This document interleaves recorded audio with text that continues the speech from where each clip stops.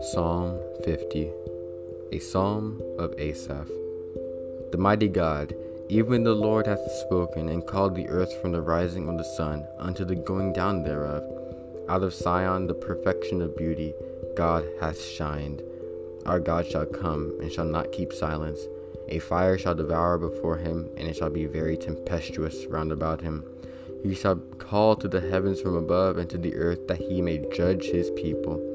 Gather my saints together unto me, those that have made a covenant with me by sacrifice, and the heavens shall declare his righteousness, for God is judge himself. Selah. Hear, O my people, and I will speak, O Israel, and I will testify against thee. I am God, even thy God. I will not reprove thee for thy sacrifices or thy burnt offerings, to have been continually before me. I will take no bullock out of thy house, nor he goats out of thy folds. For every beast of the forest is mine, and the cattle upon 1,000 hills.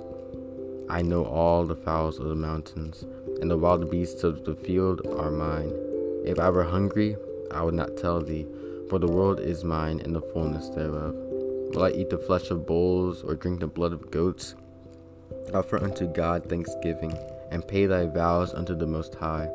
And call upon me in the day of trouble. I will deliver thee, and thou shalt glorify me.